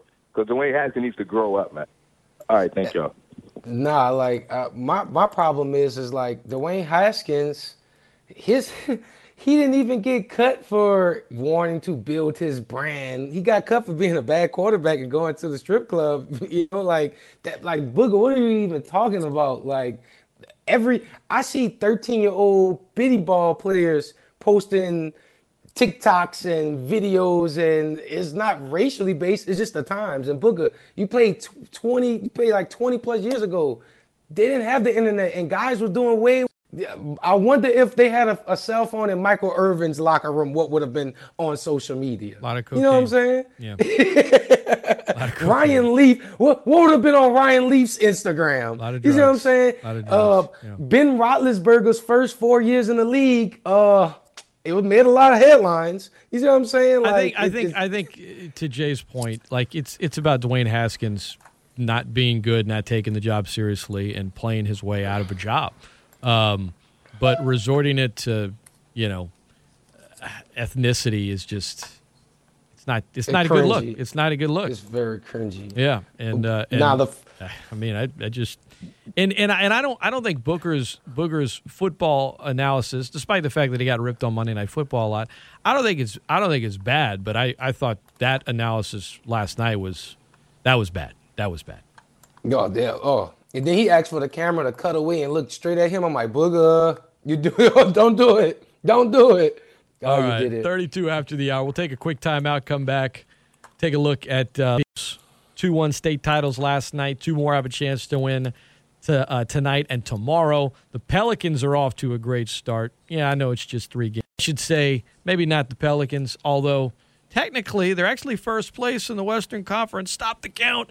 Brandon Ingram is off to a great start. We got to talk about BI a little bit next, right here on ESPN 1420 and .com. Need a job? We've got them. Lofton Staffing Services has immediate openings for security guards, warehouse workers, order pickers and fillers, landscapers and groundskeepers, shipping clerks, general laborers, and logistics coordinators. These are great paying positions, working for great companies. You can work full-time or part-time. There's no fee, and at Lofton, you get paid the week you work. Call Lofton Staffing Services right now at 269-0500. That's 269-0500. Lofton Staffing Services. With the most active flu season in recent years, it's everyone's responsibility to ensure your home and business are cleaned properly. For over 40 years, Advanced Chemical and Janitorial Supply has been providing the best for their customers in the Acadiana area. Whether you are a janitorial company looking for a local supplier, a business looking for a better clean, or you simply want your home cleaned and protected, Advanced Chemical can provide you with the products and knowledge to give you the confidence that your home or business is the cleanest it can be. Start your spring cleaning with a trip to Advanced Chemical and Janitorial Supply at 101 East 3rd Street in Lafayette, or call them at 235-1561. More end-of-the-year cooking tips from Piggly Wiggly. Take a holiday cooking class. They're easy, they're fun, and although you won't get a doctorate in cooking before New Year's, you can definitely brag that you've been to a culinary school, even if it's only for a few minutes. And every meal doesn't have to scream turkey and dressing. A good pasta meal with a fine wine can be pretty festive, and it's as simple as opening a jar, boiling some water, and lighting some candles. Heck, you can pretend you're one of those dogs sucking spaghetti in Lady and the Tramp. Happy holidays from Piggly Wiggly. For more great ideas, visit gotothepig.com. It's holiday savings time this week at your locally owned and operated Piggly Wiggly. Best choice vegetables in select varieties, 2 cans for $1. Supreme rice, medium or long grain, 2 5-pound bags for $5. And community coffee, select varieties, just $3.99 at Piggly Wiggly in Opelousas, Rain, Church Point, Scott, and Cecilia. Prices good through December 29th. Need a job? We've got them. Lofton Staffing Services has immediate openings for security guards, warehouse workers, order pickers, landscapers and groundskeepers, shipping clerks, general laborers, and logistics coordinators. These are great paying positions, working for great companies. You can work full-time or part-time. There's no fee, and at Lofton, you get paid the week you work. Call Lofton Staffing Services right now at 269-0500. That's 269-0500. Lofton Staffing Services.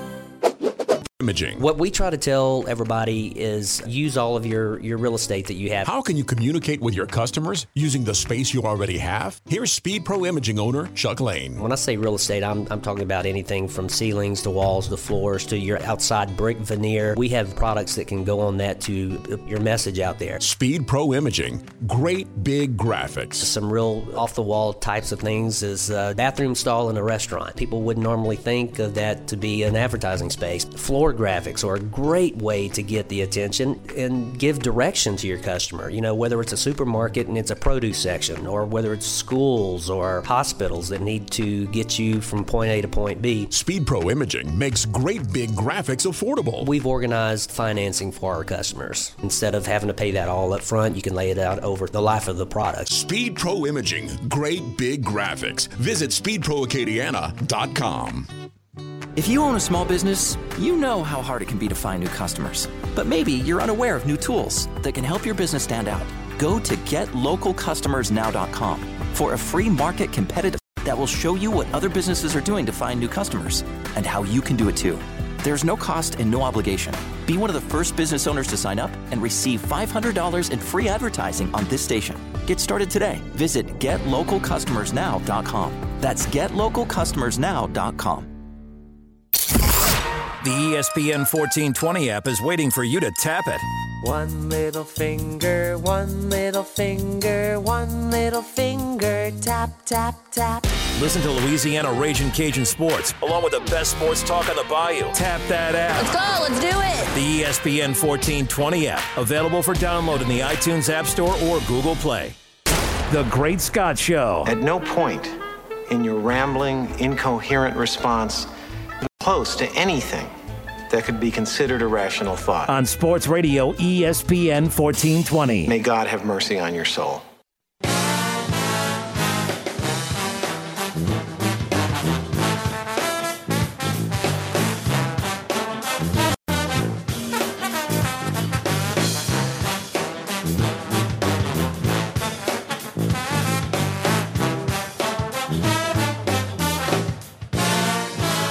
Welcome back into the Great Scott Show, the Great Sports Callers Open Think Tank. I'm Scott. That's Norman. Got an email from Charles. He says, Scott, hadn't been listening. Did you give some love to my STM Cougars? We did bring that up, Charles. Thanks for listening now. STM winning their second consecutive state championship yesterday. And 35-28, very entertaining game. Walker Howard was great. Jack Betch was amazing. Both those guys are LSU signees. Paxton Perrette with a pair of touchdown catches. A game that was exciting. I mean, De La Salle took in the fourth quarter by a point. Their running back had 4 rushing touchdowns, but in the end, STM got out of there with the W, turning them away on fourth down with 30 seconds left, around the 23-yard line. So a lot of entertainment, back-to-back titles for them. And for Coach Jim Hightower, another win, another state championship, his fourth of his career. He won one all the way back in 1978 as the head coach of Catholic Point Capiz. So he's been doing it for a little while. And STM won their third since 2016. LCA won their fourth in a row, 12-7, hard-fought game yesterday.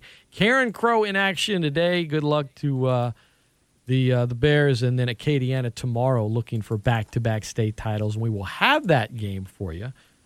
Over right here on our airwaves, 5:30 pregame, 6 o'clock kickoff tomorrow night. I'm Scott Prather. That's Norman Locke.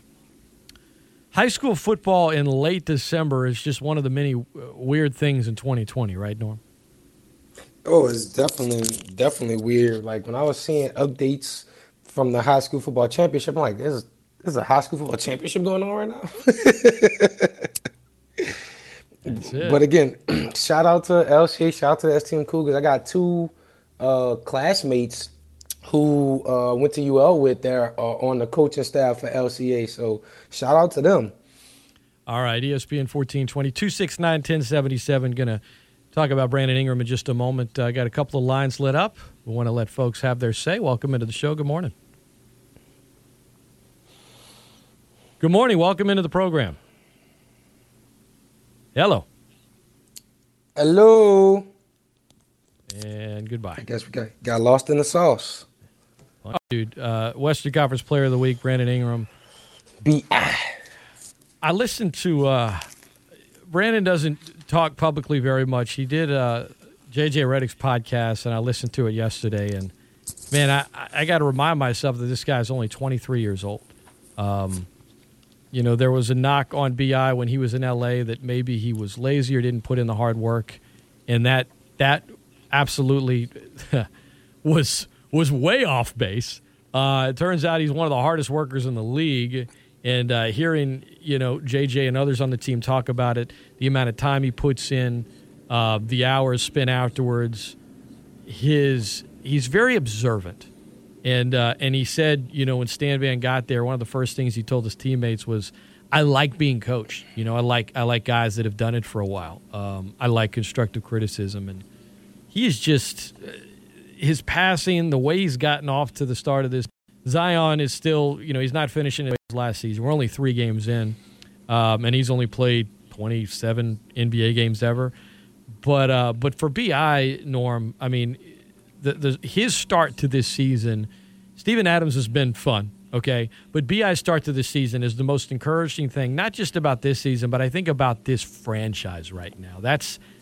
I love his mindset. I love his game. And I love, despite the fact that he just signed that max contract, which he earned, he is still in the gym every single day. He doesn't even go out in New Orleans. He doesn't do anything. All he does is just consume basketball. And I think we might only be scratching the surface with how good this guy can be. Yeah, I mean, I know you're not in the streets of New Orleans, but let me tell you what the streets are saying about B.I. Just like how Alvin Kamara assimilated the New Orleans culture. Just yesterday I saw Alvin Kamara was riding around the neighborhood in downtown New Orleans, popping wheelies with kids. You had Teddy Bridgewater walking home from games. You got Michael Thomas has a grill and a do-rag. And a soldier rag around his neck every game now.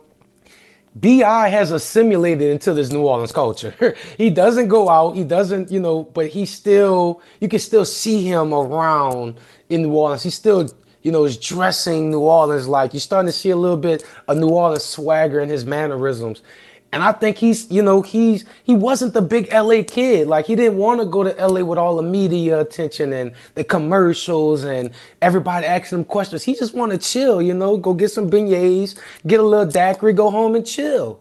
And that's B.I., and everybody in New Orleans loves him for him. And like you say, he got his money and he's still coming to work with his lunch pail. The sky's the limit for him. Being a tandem with Zion Williamson, I'm happy to be a Pelicans fan right now. I'll tell you that. I think coming from Kinston, North Carolina, a town of only 21,000, but yet it's produced multiple NBA players, whether it be Reggie Bullock, whether it be Jerry Stackhouse. This guy won 4 state titles in high school in a row, went for a year, goes to the Lakers. They're in a weird phase where they have young guys, and then LeBron comes in, and then it's constantly you're going to be traded, and then he has the blood clot issue, and finally he gets to New Orleans and just kind of settles in. I mean, he's only 23, and he just turned 23 like a few months ago. He's got a lot of basketball in front of him, and I think him talking about growing up in Kinston in a smaller town in North Carolina that has a high crime rate, that doesn't have a lot of jobs, and as he said, look, a lot of people I grew up with, some of them are dead or in prison. Basketball was the escape. It's where I always went. His dad ran a gym in Kinston, and he would go there, and that was the safe haven, as he said it. And so he described it as like it's still that mindset. Like in L.A. when things were crazy and I'm still in my teens and the Lakers culture is just everywhere you go, they all know who you are. My safe haven to get away from it was the basketball court. That's where I went. That is where he was most comfortable. That is formed in his youth. That is formed as, okay, that's the safe place to go. He finds joy in the grind. He finds joy in putting in the work. And that's something that's you can't say about every player, even some of the best ones, right? It's okay, got to get the practice in, but man, I'm young, I've got millions of dollars, I want to have some fun. For Brandon, it's not this like he's a homebody, admittedly, and Zion is too. Zion is too, by the way. Now, granted, he does a lot of media stuff, and I think Lonzo Ball is as well. He's just because of his dad and the reality show and stuff like that. I think people think Lonzo is much more out there than he is. These guys, they're homebodies. They want to practice. They want to go home. They want to play ball. You don't see them out and about, at clubs or doing a ton of other stuff. They just now Zion, they embrace the grind. I know what the boot is. Now that was great. That was great. The boot, man. Him and Jackson Hayes and Nikhil, like the week after they got drafted, all went to the boot. That was hilarious. But no, like they're with Brandon Ingram. Like when you have that kind of desire to just keep working, that's when you look. Any player that signs a max, good for them, right? I think fans think of it as, man, is this team I root for going to regret it? Is it going to work out? When there was never any question with B.I. It was, yes, do it. I mean, this Nothing about this guy's going to change. Like, he's 23, but it feels like he has the maturity of a guy that's been in the league for 10 years already. And I think that's what's so exciting right now about him and his future with this franchise and being currently the best player on the team. I mean, Zion's going to get the most headlines, and maybe one day Zion will be the best player. But right now, there is no question this is Brandon Ingram's team. Yeah, and what I like about it is I still feel like Brandon Ingram will punch you in the face, you know? Like, he's quiet, but he'll still punch you in the face. Like, you know, I remember that fight that happened between Rondo and Chris Paul, and then Brandon Ingram came out of nowhere swinging punches. I want that guy on my team. That's when I knew. I wanted him. I miss Rajon Rondo. Love Rajon Rondo. But I need guys on my team who's going to throw some punches. I don't know about Zion yet. I feel like people just not going to try him. But with Steven Adams and Brandon Ingram, I know probably in that top 5 a beat you up squad. I'm putting the Pelicans in a top 5 I'll beat you up squad, Scott. Steven Adams. I mean, look, the issues with this team are consistent outside shooting, and once you get past 7 on the depth chart, and that's 3 games have only magnified what we already knew about the issues with this team. So I think that's going to be an issue all year. But man, I mean, the new addition of Steven Adams, Bledsoe's going to have some nights where he shoots well, some nights he doesn't. Good defender, but Lonzo's been playing very sharp in 3 games. Zion has not played great yet, and that's only. I mean, when he does start playing great, but Steven Adams, only 3 games in, man, and he's already quickly become, I think, a fan favorite. I think fans are just going to love this guy more and more with each game. I don't want to toot my own horn, but like 6 months ago, I called for Steven Adams to be a New Orleans Pelican. You did. No, you did. And I said, and I think I said, no, that's not going to happen. He's got another $27 million, another year on his contract. It's not going to happen. Yeah, and once I knew he had the gold teeth, Scott, I knew he needed to be a New Orleans Pelican. A tatted Australian with gold teeth. New Zealand. I'm sorry. Same part of the planet. Mate. You know, it just fits us. I can picture Steven Adams at the Red Dress Run in New Orleans. Oh yeah, you can see. Now, that's the guy that you can see out and about in New Orleans. He doesn't strike me as a homebody. He strikes me as let's get around town, mate. Yeah. Let's go to the old Cherry Pub. That guy. So here's a little story about Steven Adams. So he was born in New Zealand. His mother's from Tonga. His father is originally from England, and his dad, whose name was Sid. He's a mutt. He served in the Royal Navy and ended up settling in New Zealand. Do you know how many siblings Steven Adams has? Let's just say that. What's the over/under? Let's just say if you're thinking Phillip Rivers, Antonio Cromartie, you're not even close yet in terms of the amount of kids his dad has. Oh man! All right. So Papa was a Rolling Stone. 18 children with 5 women. 18 children with 5 women. He has 17 siblings. Now some are half siblings and some are full siblings, but in fact, he has a half sister that was a dual Olympic gold medalist and a 4-time world champion shot putter. He got the juice. He has 2 brothers that play in the New Zealand Basketball League, and he's, Steven didn't really so Steven's the youngest of 18 kids, and his dad was in his 60s when he had him, and his father passed away, I think, 14, 15 years ago. But, he was young, and he didn't, he said it was a big impact for him. He didn't have that parental guidance, and he ended up finding basketball, and that changed his life, and now here he is just.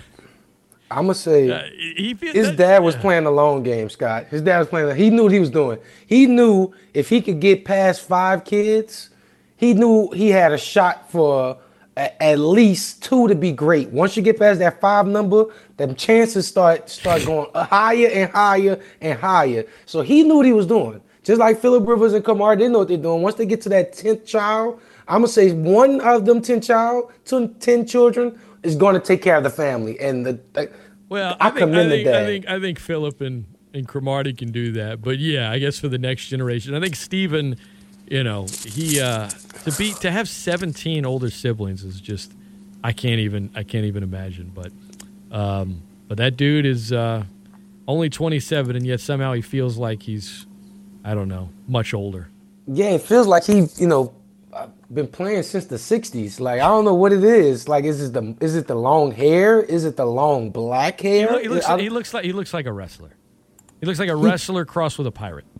Do you think he could have been a Hardy Boy?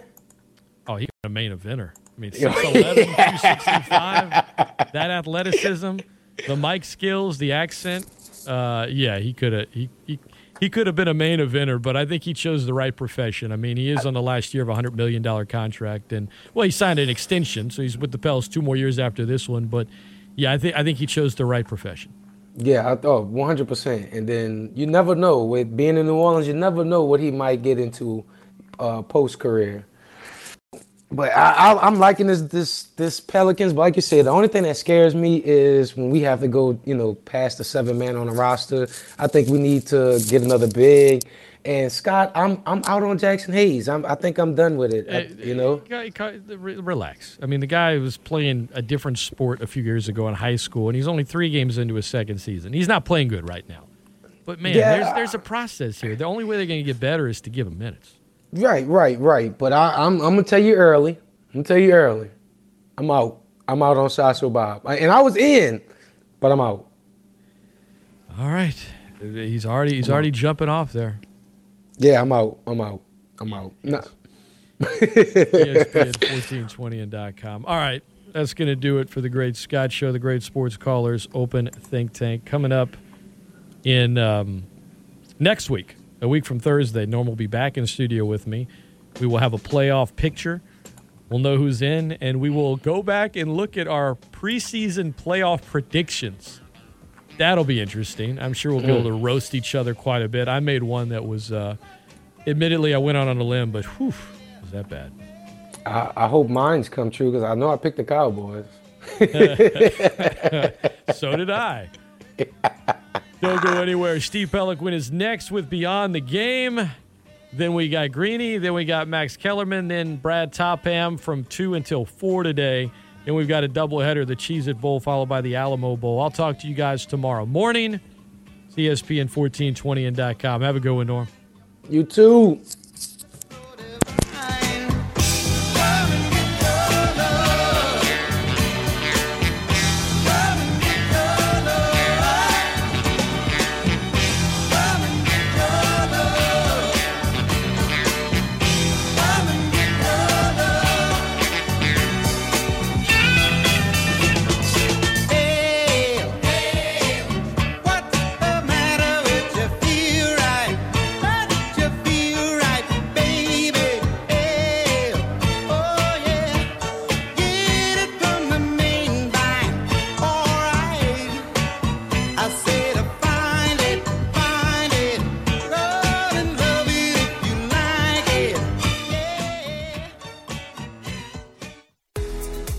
Business owners, did you know 81% of consumers search for a business's website online prior to making a purchase? No website, no problem. My name is Lori Foreman, and I work for this amazing radio station and can help your business get a professional, affordable website with no contract. Give me a call at 257-1987 and let me help your business stand above your competition with a new professional website that's mobile friendly and secure. I can also help you promote your business on streaming TVs, YouTube ads, and direct digital marketing. I can deliver your digital ad directly to your perfect. And don't forget the power of radio. Radio reaches 93% of the population, and this station can help you get right in front of your customers. Call me, Lori Foreman, 257-1987 now, and let me help your business stomp out the competition. That's Lori Foreman, 257-1987, and let me work for your business. Advanced Chemical and Janitorial Supply has been providing quality cleaning products for the Acadiana